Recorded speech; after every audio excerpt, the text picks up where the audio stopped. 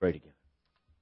Father, we come this morning as we open your word, as always asking, Lord, for your Holy Spirit that dwells within all believers to open our hearts and our minds this morning to what you have to say for us.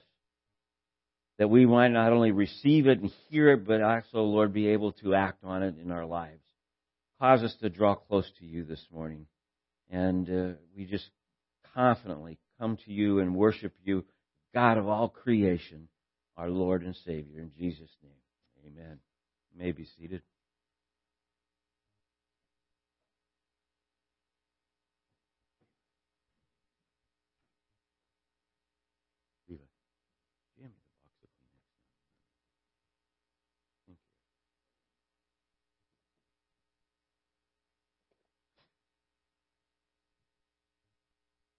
We're in Matthew chapter 8 this morning.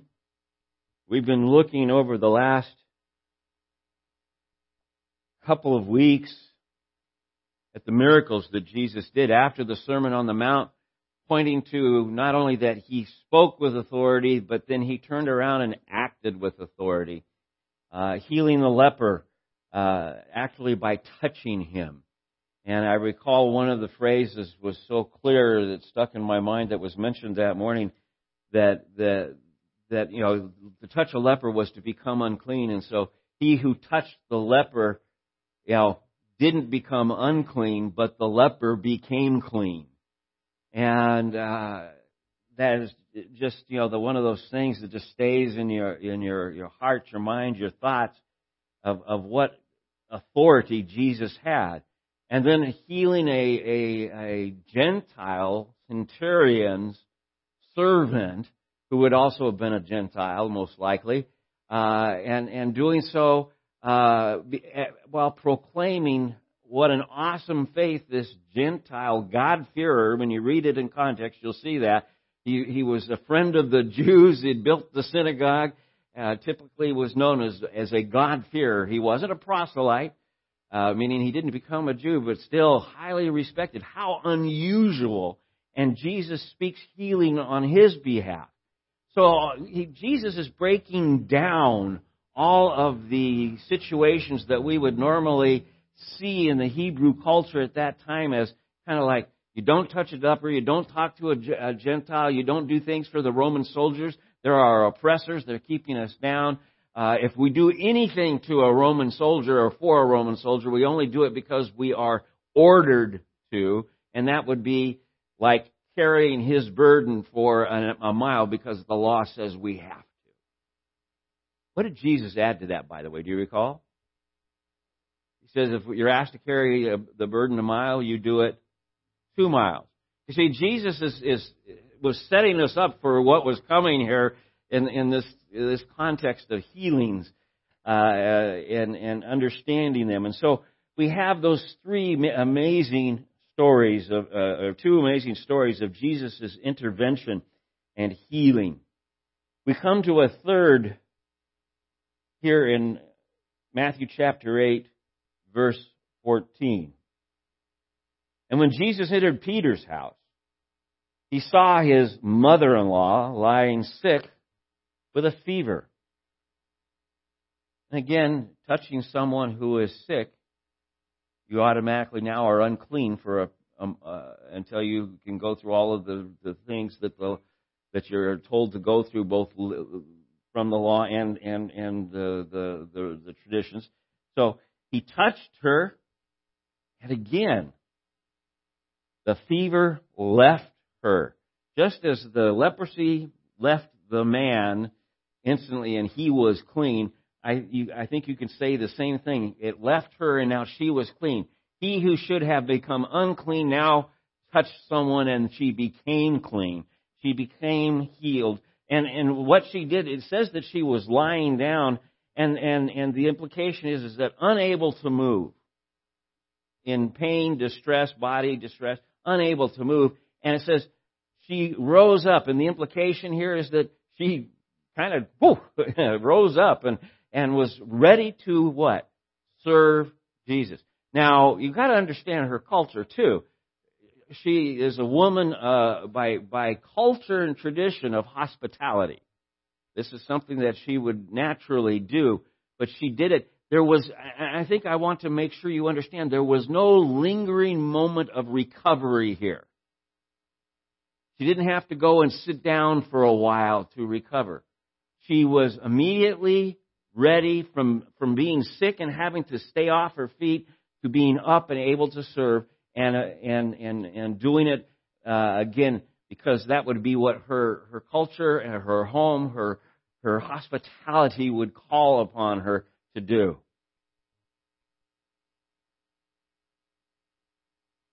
Of course, Jesus, as he's here in Peter's home, he's in Capernaum, and the word goes out. Now, it says that evening they brought to him, Jesus, many who were oppressed by demons, and he cast out their spirits with the word and healed all who were sick. This was to fulfill what was spoken by the prophet Isaiah. He took our illness and bore our diseases.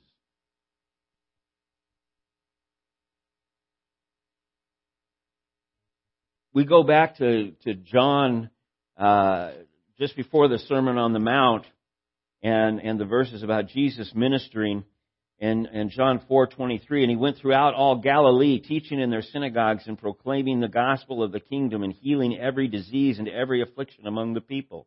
So his fame spread throughout all Syria, and they brought him all the sick, those afflicted with various diseases and pains, those oppressed by demons, epileptics and paralytics, and he healed them. And great crowds followed him from Galilee and the Decapolis, and from Jerusalem and Judea, and from beyond the Jordan. His reputation is established. The Sermon on the Mount, the crowds following him, and now he's in Capernaum. He's healed Peter's mother-in-law, and it's now the evening. Probably the Sabbath is at this point over. And they're bringing all of the sick to him. And it doesn't say he selectively did this one, that one, this one. It says he healed all of them. It didn't matter what the illness was or the demonic. And it's important to catch. It's going to get, Matthew's going to really nail this to the wall later. But realizing that the demonic, when you think of demonic, the automatic thing is you think of Satan, the fall, and evil. And what we're seeing here is very clearly that Jesus has the authority over everything. There's nothing that can stand against His Word. He is the Word who became flesh and dwelt among us. Can you imagine what it might have been like to have been on the seaside of Galilee, or Capernaum, which is on the Sea of Galilee, or any area where something like this was happening? And then Matthew includes the scripture that he says was fulfilled by Jesus, spoken by the prophet. He took our illness and bore our diseases. Briefly mentioned some things about that last week. This comes from Isaiah chapter 53. It's the chapter that Isaiah writes that is noted as the chapter of the suffering servant. And it says that He took our illnesses and He bore our diseases. It didn't say He looked at, He regarded, He observed. It said He took and He bore. That is important to grasp because, I can come to you and pray for you, and I've actually been privileged to pray at times to see where people have been healed, been in groups where I've seen people healed. I'm not going to get into all of that for the moment, but that I want you to understand that healing is alive and well in the kingdom of God today. Okay? But I want you to be sure that you catch this idea that no pastor, no group of elders praying for you can turn around and be the one that says, I bore your illness, or I have taken your disease upon me. Not in the context that is being put forth here. He took our illnesses and bore our diseases. How? Well, this is one of those scriptures that if you were a Hebrew and it was that much of it was made mention of, remember, Matthew's primary audience that he's writing to are the Jewish people. They would look at this and say, oh, that rings a bell. It would be no different than when Jesus later in Matthew says, love the Lord your God with all your heart, with all your soul, with all your mind. Love your neighbor as yourself. Another heavily used and quoted and taught scripture, Deuteronomy chapter 6. And they would go, and you would realize that there's a full picture of how that is to be incorporated and how you do that. And it goes on to talk about, not only are you to do this, but then you're to teach your children the laws and the statutes that lead you to do this, you are to teach to them. By the way, if it's going to be effective teaching, meaning that they're going to believe you, it better be rooted in you first. This I do as I say, not as I do thing is I remember my stepdad's phrase, do as I say, not as I do. And because of his Master Sergeant military style rule in bringing up boys, especially, and I was the only boy for the bulk of the time I lived at home. My son didn't come along, my brother didn't come along until just before I moved out. There was an expectation, and I remember.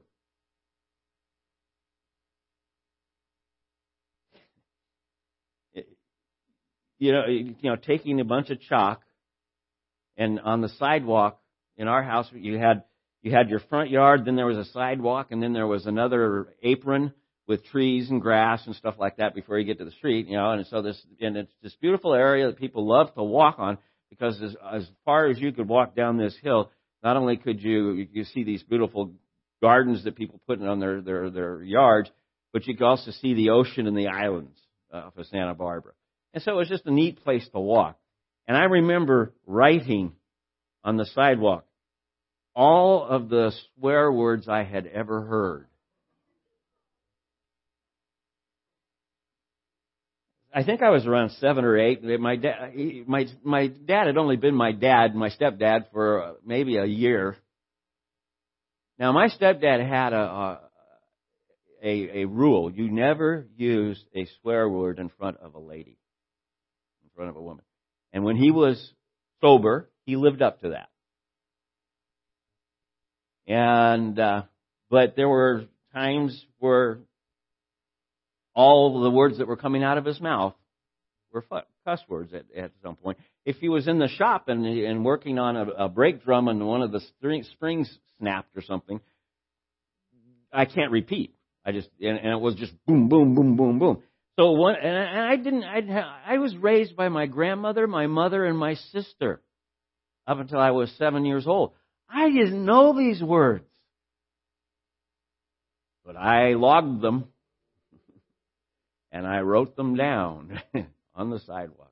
I remember my dad, instead of having one of his normal discipline issues with me, he actually took me aside and he explained every one of those words to me.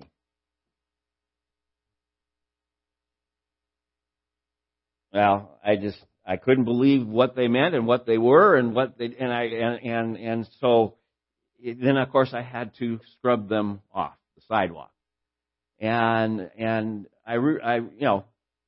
but I made the excuse, and that was where that idea, not as I say, not as I do, but as I say. However, we realize that what we do is really what sets the stage. Okay, so keep that in perspective here.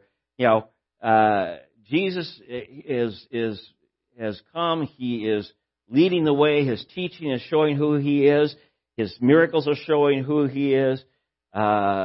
He's now being quoted as fulfilling a prophetic picture, Isaiah chapter 53. And I'd like to read, and it's coming down to, how is this possible? Well, because this scripture has a fuller reference point in its context, and it will tell you. So just as they would have gone to Deuteronomy and be reminded of their parental responsibilities in teaching their children, they would have come to this scripture and looked at it and thought about it as well. And I have to tell you that I don't believe they could fully understand this until after the death, burial, and resurrection of Jesus Christ. But still, the idea was there, and we'll see now, in knowing what we know, how this would be possible, that Jesus could take upon Him our illnesses and could be told that He bore our illnesses and our diseases. Chapter 53, verse 1 of Isaiah. Who has believed what he has heard from us? And to whom has the arm of the Lord been revealed? For He grew up before Him like a young plant, and like a root out of dry ground. He had no form or majesty that we should look at Him, and no beauty that we should desire Him. By the way, isn't that an interesting picture to describe Christ? Have you thought about it? There was nothing in particular to look at Him and turn around and say He's exceptional. He wasn't. He was a typical Semitic Hebrew man. He was, and then it goes on to say what the things that happened. He was despised and rejected by men, a man of sorrows and acquainted with grief. And as one from whom men hide their faces, He was despised, and we esteemed Him not. And now the verse that was quoted, surely He has borne our griefs and carried our sorrows, our illnesses and our weaknesses, diseases. Yet we esteemed Him stricken, smitten by God, and afflicted. But He was wounded for our transgressions. He was crushed for our iniquities. Upon Him was the chastisement that brought us peace. When we start to see that He bore all of these things, we're saying on Him, all that is the result of sin was put on Him. He who knew no sin became sin on our behalf.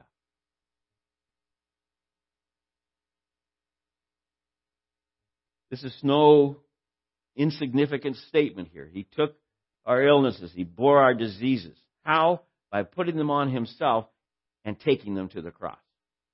It will go on and talk about the things that happened to Him at the cross, and finally it talks about the fact that He should have been buried with criminals, and yet in a rich man's grave He was buried. Isn't that? You see that prophetic picture fulfilled with Joseph of Arimathea, along with others, taking Christ off the cross and burying Him in Joseph's brand new tomb. And Joseph of Arimathea being a wealthy man. I guess what I want to say is that you're sure, and be sure that you see this, is that healing is in the sacrifice of Jesus Christ. It is there. Now, there are people that take that out of a context and turn around and say, because you are a Christian, therefore you should be healed. I'm going to suggest to you that healing isn't a guaranteed benefit of living in the Adamic flesh that we live in. There's no guarantee that you're going to be healed. Is it possible that God would heal you? Absolutely. Is it wrong to ask God to heal? No, it is not. So Jesus went to the cross to bring a defeat of disease and demonic and all of this. But there is a point in time where this ultimately comes to a head and a conclusion on the day of the Lord, where history ends and eternity begins, kingdom of God becomes a face-to-face reality for all who believe, and the rapture, all that goes with that. I'm not, I don't get into a lot of detail about whether you are a pre-trib, post-trib, mid-trib, pre-millennial, non-millennial. Those things aren't the issue. The issue is Christ has said He's coming again, and He will. And so if you're pointed to pre-trib and all that, you look around at the way things are in the world today in the Middle East, you might be getting excited. But the reality is that these things have happened before, and God has tarried. Why? By the way, why is He waiting? Why does God wait? You know the answer. Come on. Until the last person that is to be saved is saved. Okay? So, in the meantime, we wait. And we wait with a confidence that He is coming again. But we don't get, as a Christian, we are guaranteed through the Holy Spirit. He's the seal to this. He's the guarantee to this. We have new bodies coming. We have an eternal home in heaven. We are resting in that promise now. What is we told about the kingdom of God at that point in time? No sorrow, no suffering, no darkness, no sin, no tears. All of those things will be gone. We're looking to that day. But as long as we are in this world that is a fallen world, as long as we are still in the process of building the church, we run into the reality that we live in fallen flesh.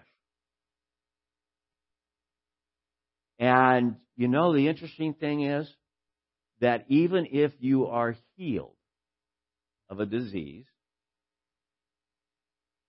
and even if God allows you to live 70 and then some,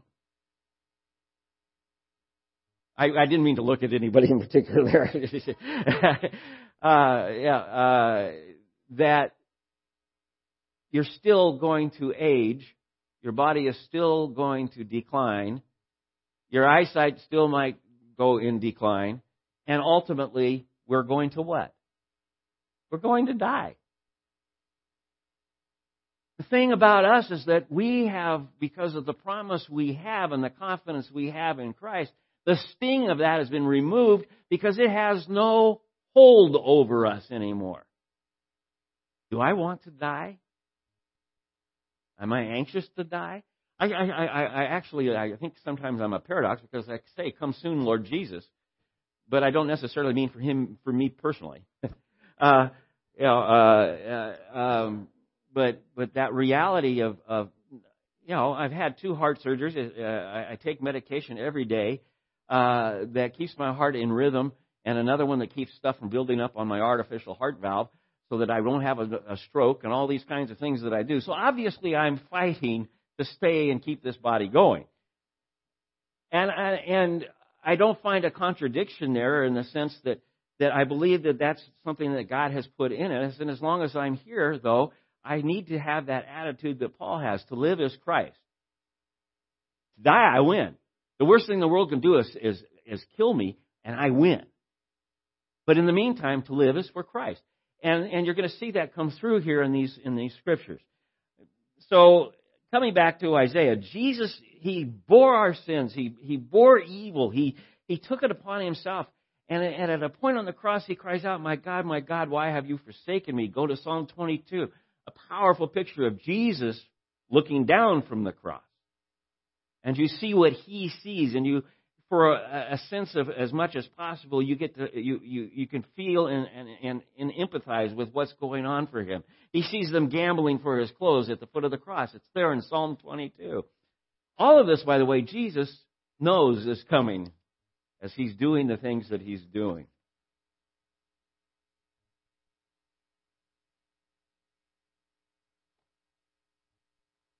In Matthew chapter 8, we move on to a very interesting passage in verse 18 to 22. You've got the crowd. Don't forget to continue. And it's almost like it's hard to some. Maybe it's not. Some of you have maybe been to a concert or something where you've gone forward to be as close as you can possibly get, and then something happens within the framework of the music or whatever, and everybody gets excited and they all stand and they're pushing forward, and you realize that you have nowhere to go, and you're feeling pressured and pushed. Jesus experienced that. At one point, he actually gets in a boat and goes out so that he can get out of that pressure and still teach and minister. So I have this feeling that this is almost like what's happening here.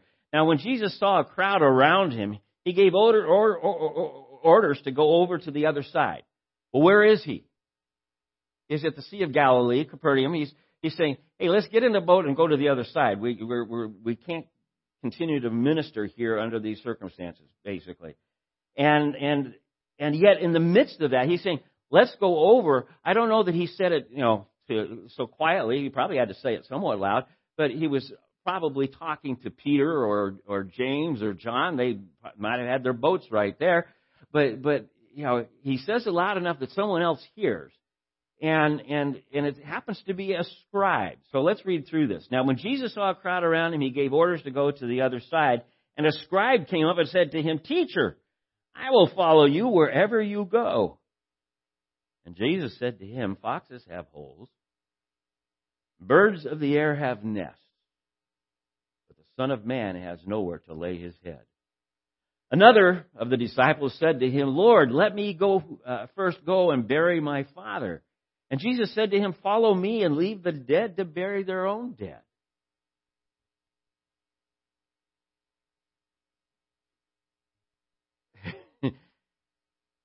These are hard verses to figure out. And there's a lot of opinions in some of the details, but a general agreement. What you have here is first off, a scribe who is keenly aware of what Jesus just said, and he says, I'll follow you. If you're going to cross the sea, I'm going across the sea. I'll follow you wherever you go. And Jesus, never falling short of knowing the inner man that's around him, you recall when they were going to try to make him a king. He says, I know what's in men's hearts. This isn't going to happen. The idea is that here, this guy is making a very immediate, quick decision. Some commentators said he would made a hasty or a rash decision. I'm not sure that I would go that far. But he's heard Jesus. He's seen what he's doing. And he's on board with what Jesus is doing. I believe that. The interesting thing is who he is. He's a scribe. He's the same guys who have been taunting Jesus, asking him questions, putting him on the spot, and ultimately conspiring with the Pharisees and others to how we will put him to death because of all that he's doing. This is a scribe who is breaking ranks. Not only is he breaking ranks, but he did it audibly in a forced crowd, and Jesus heard him. I don't know if he was 1 man away, 2 men away, standing at his side. I don't know, but he said it, and the implication is that he said it. Jesus heard it, and he turns and he stops. Now, as soon as Jesus stops and opens his mouth, what was the old commercial? Hutton, E.F. Hutton speaks. Everything goes quiet. As much as the near people around him, and he says this kind of a crazy phrase. Foxes have holes, birds have nests, but Son of Man has no place to lay his head. What is he saying to this man? Basically, and I believe most commentators stand at this point with the same idea. You haven't counted the cost yet. You don't know what you're saying. And so he basically puts it in a kind of a picture. Foxes have a hole, and fox have, if you they dig out their little hole in their little spot or wherever they are, it's normally ideal for the fox. He's got a place to go. Birds build the nest, and they build it just right. They've got a place to go. But the Son of Man does not have this. I want to be really careful here. First off, you need to understand the term Son of Man. I'm not going to go into a sermon on it this morning, but you can read in Daniel chapter 7, verses 13 and 14 about it. You can also go ahead in Matthew, where Jesus will say, "There's a point in time where you will see the Son of Man returning in the clouds." I mean, he's making this picture. The Son of Man is a term of the Messiah. Okay, and so he's making a claim there. But that's all the more amazing. Then he's saying, "Here you are. You're saying you're going to follow me, and I'm telling you, I'm the Messiah, the Son of God. I am the Son of Man, and I have no home. Are you really prepared to follow me?" Some guy went in. A couple of guys went in. As you look this up, they went into the idea of Jesus was homeless and all this kind of stuff.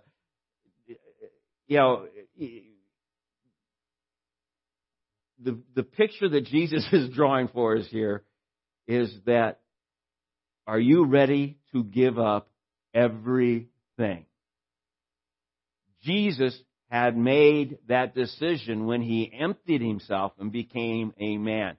A plan before the foundation of the world. He had made his decision to empty himself and become a man.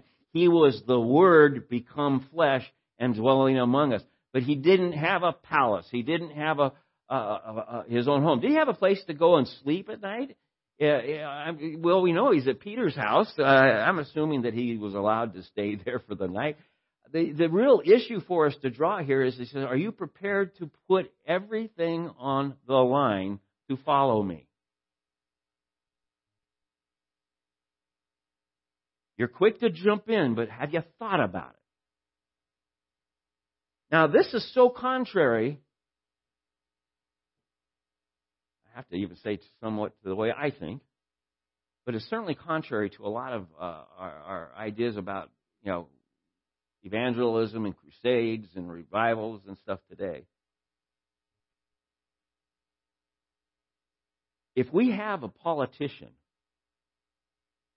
or a rock star who says, I'm ready, I'm following Jesus, man, we jump on that. We bring it to the forefront. I imagine today it would be on Facebook and Twitter and all of these other things within seconds. People, it would probably be, Joe so and so or accepted the Lord, and you'd be sitting there. I can remember even as a younger Christian, and at various times, various rock singers getting on board with the Christian rock movement, and some of them were in it for the long haul. Others were in and out.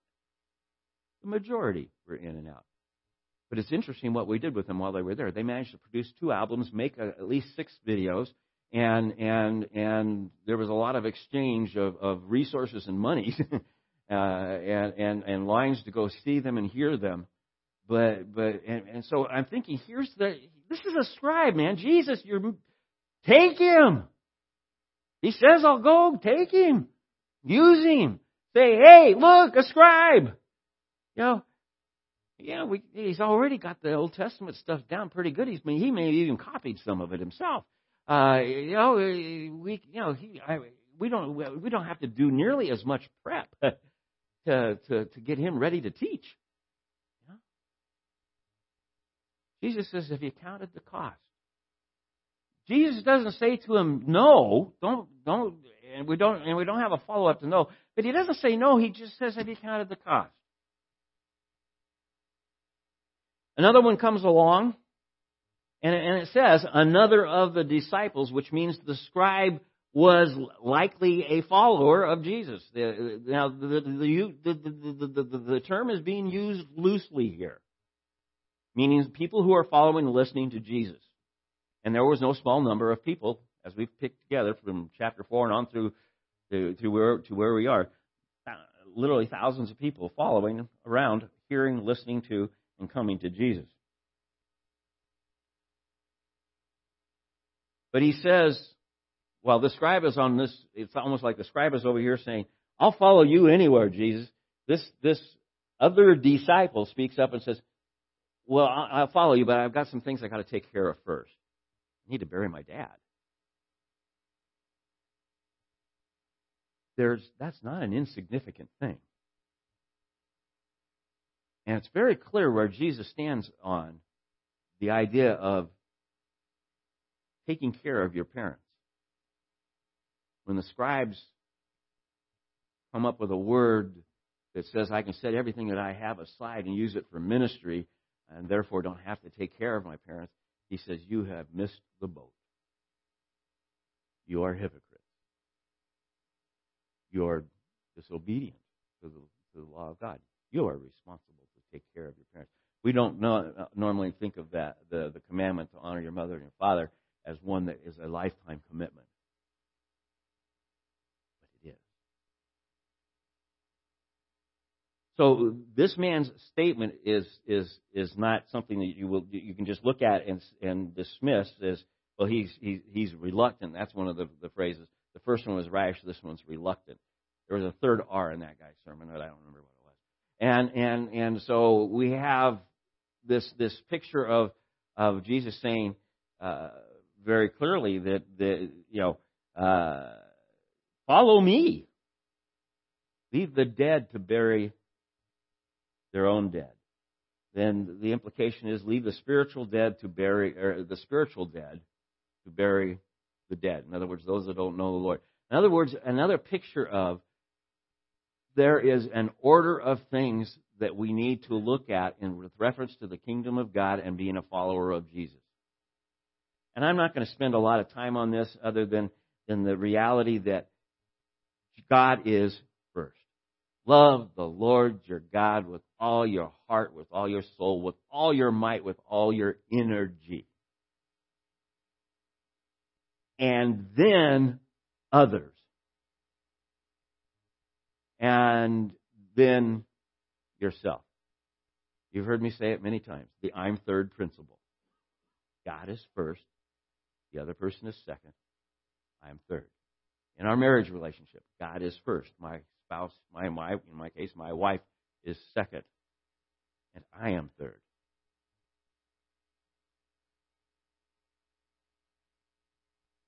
God is first in all things. And to seek after Jesus actually is being stated here as a very definitive, clear picture. It's pretty much all or nothing. If you say you're a follower of Jesus, you've made a mindset that says, I surrender all. Not 10%, not 20%, not 40%. It's an interesting thing. We live in a world today where we go and I don't want to be making a picture that's not taking regard to the seriousness of what we're saying, but it's kind of like if you go for a job interview and they lay out, well, here's what's expected of you, and you're basically looking about all the different things that would be expected about the particular job you're applying for. You're into the work and you're there for a while, and someone comes up and says, we need you to come over here and do this. And you look at your job description and say, oh, that's not in my pay grade. Or that's not my job. This is my job over here. This is what I signed up for, this part over here. And I think in some cases we tend to look at it and say, this is what I have done. I'm signed up to this part. I agree, Jesus is the Son of God. He is the only Son of God. I believe that this is His Word, and therefore I'm in. But as far as making the commitment to putting more time into it right now, I've got to do this first. I think that's kind of the picture we have here. In fact, some commentators made a very clear point about this guy. The way it's put together is, and there was an idiom, a colloquialism at the time, was basically to say, if you made a statement, I wait until my father's dead, it doesn't mean your father has died. Or it doesn't say I need wait until I bury my father. It doesn't mean he's died. It means my dad is alive and I'm the oldest son and I am responsible for these certain things to take care of. And when that's all done and I've met all those earthly responsibilities I have, then I'll come back and follow you, Jesus. And I'll make the kind of commitment you're looking for. And Jesus is saying that's not how it works. If you are going to confess with your mouth and believe in your heart that Jesus Christ is the Son of God, you're not only going to accept Him as Savior, you are going to receive Him as Lord. He's not one or the other or either or whatever. He is the Lord Jesus Christ. Period. He is the Lord Jesus Christ, the one who has saved us. And so we don't determine, and I kind of wrote down here, who determines the terms of what a disciple or a follower or a believer is? And in some churches, it's a creed. If I say the right words, then I must be a believer. Others, it has to do with tradition of how, some kind of a tradition of the way the church does things. I can recall in one church, and I shows my naivety at the time that I was getting into the ministry, and I didn't know all of the unwritten rules of different things. And there were some groups, and sometimes groups within groups, that had opinions about things as to the order of things that have to be done in order for somebody to be saved.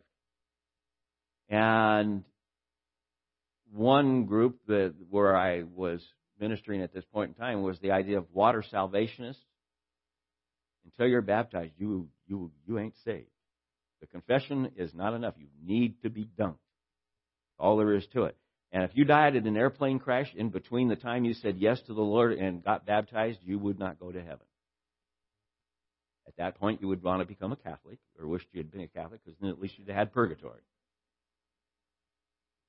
And I didn't know that was even part of it. It was never spoken. It was never written. It was never put in any place that I'd seen. But anyway, I had the privilege of leading a young couple to the Lord. And it was kind of like Philip must have felt like with the Ethiopian. They said, "Well, don't we need to be baptized?" I said, "Well, there's no, you're saved." Well, but what's to keep us from going on and taking this next step? We want to make that commitment so everybody knows we're serious about this. So we talked about it for a while, and they said, this was like a Monday, and so on a Thursday we agreed to get together, and I filled up the baptistry in the church, and we had people that came. All of them, we were in shorts, so we weren't in any kind of church attire, and had a service, and I sat on the steps of the like would be up here. The baptistry was behind, and I had an opportunity to talk to about 40 friends and family members who were not churchgoers about the gospel, about what was happening that day, about being baptized. Was the idea of identifying with the death, burial, and resurrection of Jesus Christ and making that commitment. I'm walking with you, Lord, and making it to everybody to see and all this. And I have to tell you, I was really thrilled at the end of the day. I look back and I said, wow, what an awesome day this has been. And Saturday, I get a phone call.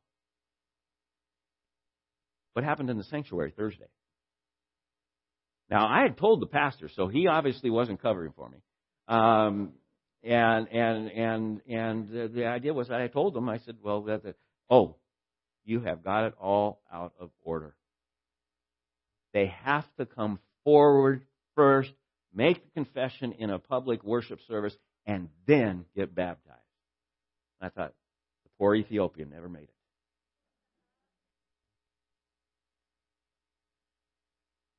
There's different people that have different ways of looking at traditions and things. What Jesus is basically saying is that it's right at this point. It's either you are or you aren't.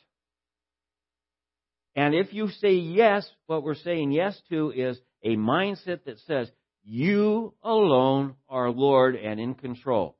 If you change the direction halfway through, I will follow. If you change the direction and we end up going, Kathy, I'm sorry, but to where there's snakes and stuff on the ground, we go. Kathy says, I never pray that statement, Lord, wherever you send me, I'll go. No. the idea is that we are ready to be what God wants us to be where we are or where He sends us. We sing about it. We talk about it. We read about it. That's what He's asking. And so that's really all that He's saying here is He says, your home isn't here. Just like my home isn't here. What are we? If we are believers in Jesus Christ and we've said yes to Him, we are pilgrims here. We don't have our home here anymore. We're in the world, but we're not of it. We have a heavenly home and a dwelling place that we're moving towards. We are in transit. We are moving. We are a royal priesthood. We're a holy nation. We're a lot of things. But this is all moving towards a culmination over here, in a sense, at the point in time of the end of history and the beginning of eternity. And we're a part of that. And so, as a result, if we rest with that commitment, and that commitment is sincere, we realize then that what we have is amazing. And again, Jesus doesn't say no to this guy. He's just saying, are you ready to make this commitment? Have you counted the cost? You can't say what if and think about, what if this comes up first? Well, then I'll have to take care of that. I can't equate it to like what happens to me, plumbing. I got an old house. I bought an old house because I could afford it, I thought. And I fixed a pipe or read, half of them underneath my house is copper. The other half is still galvanized. Some of it's shrinking inside. But still looking at it, I go and I say, oh, this part needs to be replaced and fixed. And there, turn on the water pressure. No leaks. I'm so thankful. But I can hear water running. And this one long pipe that I've just hooked this thing to has twisted just enough to break the old seal on the pipe down here. Back to the hardware store. And it's a chain of events. I can't do this until I do this or do this or do this. And sometimes there's a smart person that comes along and looks at something, and sometimes electricians do this too. They look at it and say, first you have to do this, and then this, and this, and this, and this. Yeah, there's an order to things. And Jesus is saying there's an order to these things. It doesn't matter where you are in the midst of this thing. First things first. You accept me and say, I will follow. And whatever comes after that, we rest with the confidence that He's not letting go of us. We're resting in His grace and His mercy. He makes it very clear when He uses Paul to write, so then, brothers, we are debtors not to the flesh to live according to the flesh, for if you live according to the flesh, you will die. But if you live according to the Spirit, you put to death the deeds of the body, you will live. For all who are led by the Spirit of God are sons of God. For you did not receive the spirit of slavery to fall back into fear, but you have received the spirit of adoption as sons of whom we cry, Abba, Father. The Spirit Himself bears witness with our spirit that we are children of God, and if children, then heirs, heirs of God, and fellow heirs with Christ, provided we suffer with Him in order that we may also be glorified with Him. And Jesus made that very clear to His disciples. He says, they will come after me, and they will come after you. There will be consequences. People of this world are not going to like what they see in you because it comes from me. Are you prepared to still stand with me? That's what He's asking. And I think that sometimes we need to it's to remind ourselves the commitment that we have made. There are times where I feel like I could say, I almost feel like I sometimes the enthusiasm of a younger Christian full of gusto, and I think back of myself, and I think of the people around me that used to say, "Oh, you'll calm down. You'll settle in. You'll get into the flow. And I'm thinking, please, God, let that not ever come from my mouth. There's a way of doing things that I'm locked into because of my age and what traditions and stuff. Yeah, but the other side of it is Jesus first in all things.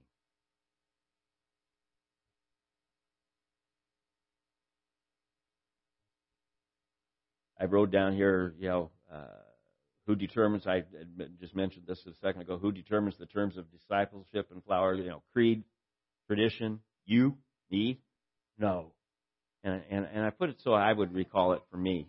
No, you silly boy. I can call myself a boy. Okay, you silly boy. Jesus sets the standard. What standard did he set? He came giving it all, holding nothing back to save us. There's nothing held back. All of the resources of heaven that were necessary to bring a man to salvation were put into place through Jesus Christ.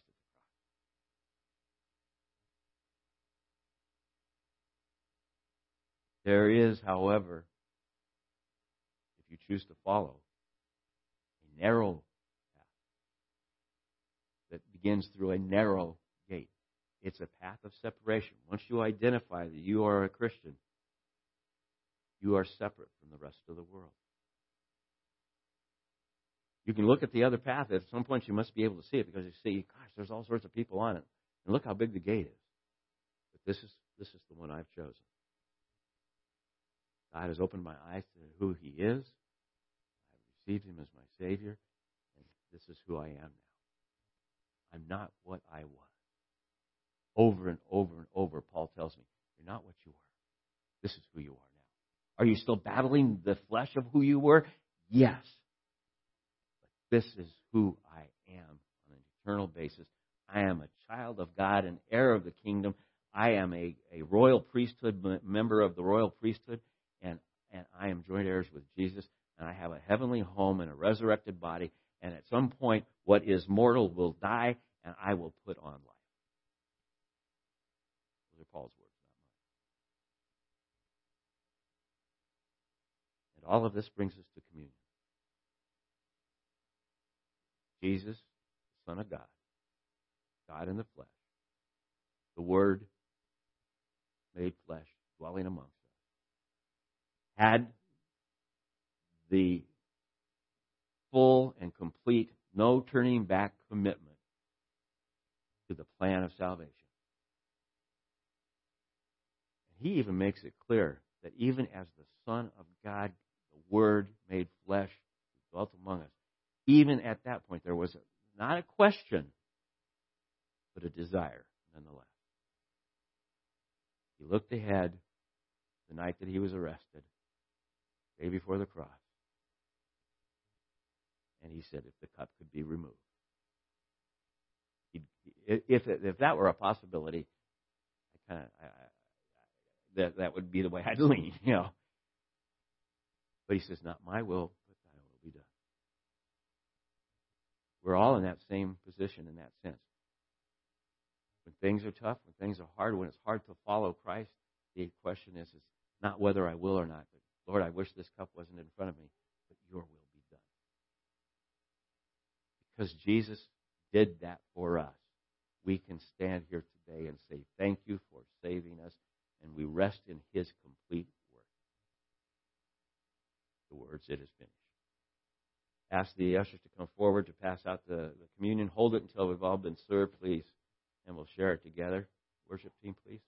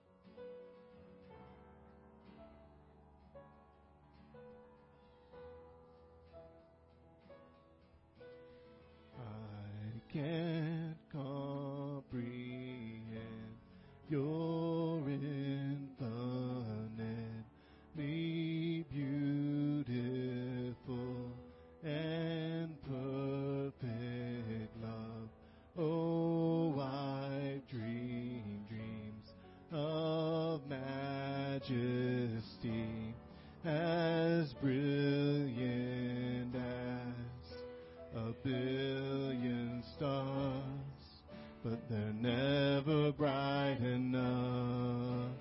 After all, you are holy.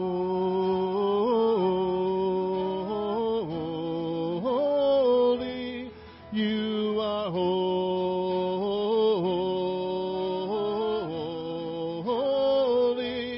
You are holy.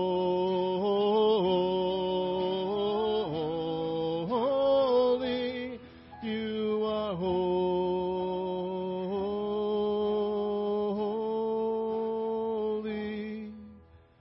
I will sing a song for you, my God, with everything I have in me, but it's never loud enough. After all, you are holy.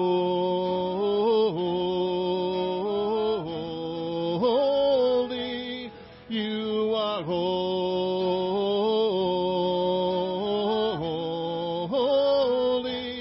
You are holy.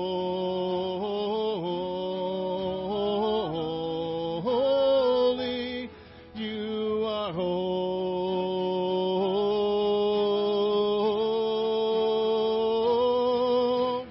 Heaven and earth are full of your glory, your glory. My soul, it overflows, full of your glory, your glory. Oh, blessed is he who reigns, full of your glory, your glory. My cup, it can't contain all of your glory, your glory. Hosanna, we are found. After all, you are holy.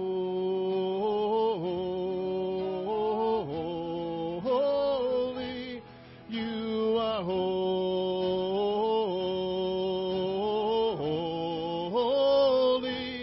You are holy.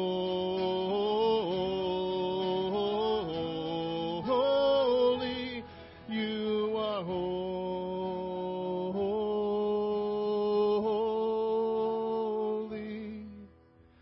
I will sing a song for you, my God, with everything I have in me.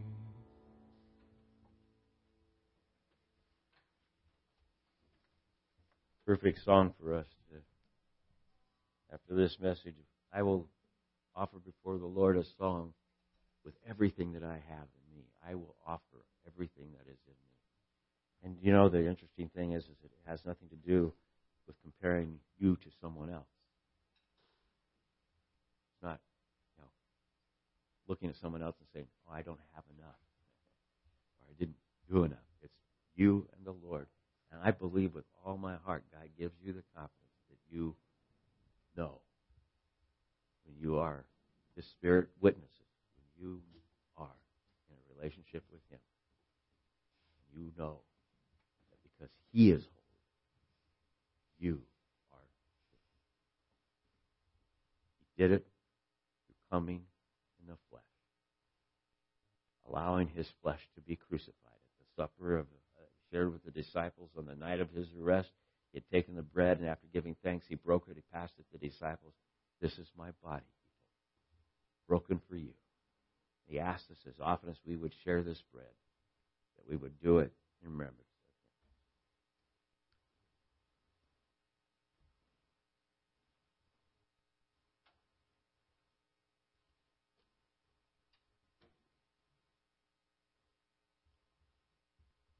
Him. Into the meal, He took a cup of wine,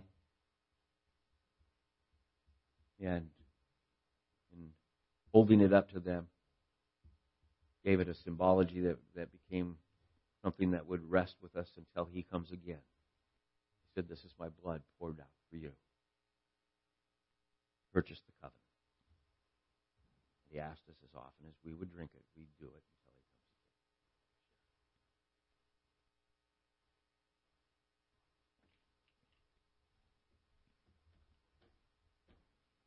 comes again. Father God, we agree with the song we just sang.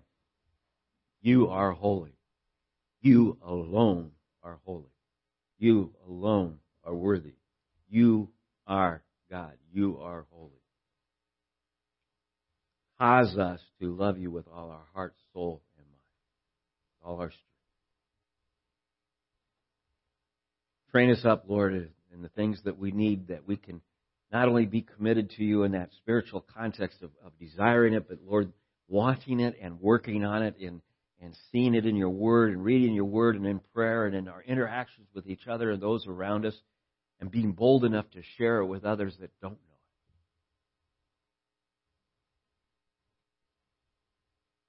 We thank you that we can rest in your mercy and your grace permanently. There's nothing created that can separate us from you. Thank you for your love, your mercy, and your grace. We worship you in Jesus' name. Amen. Would you stand?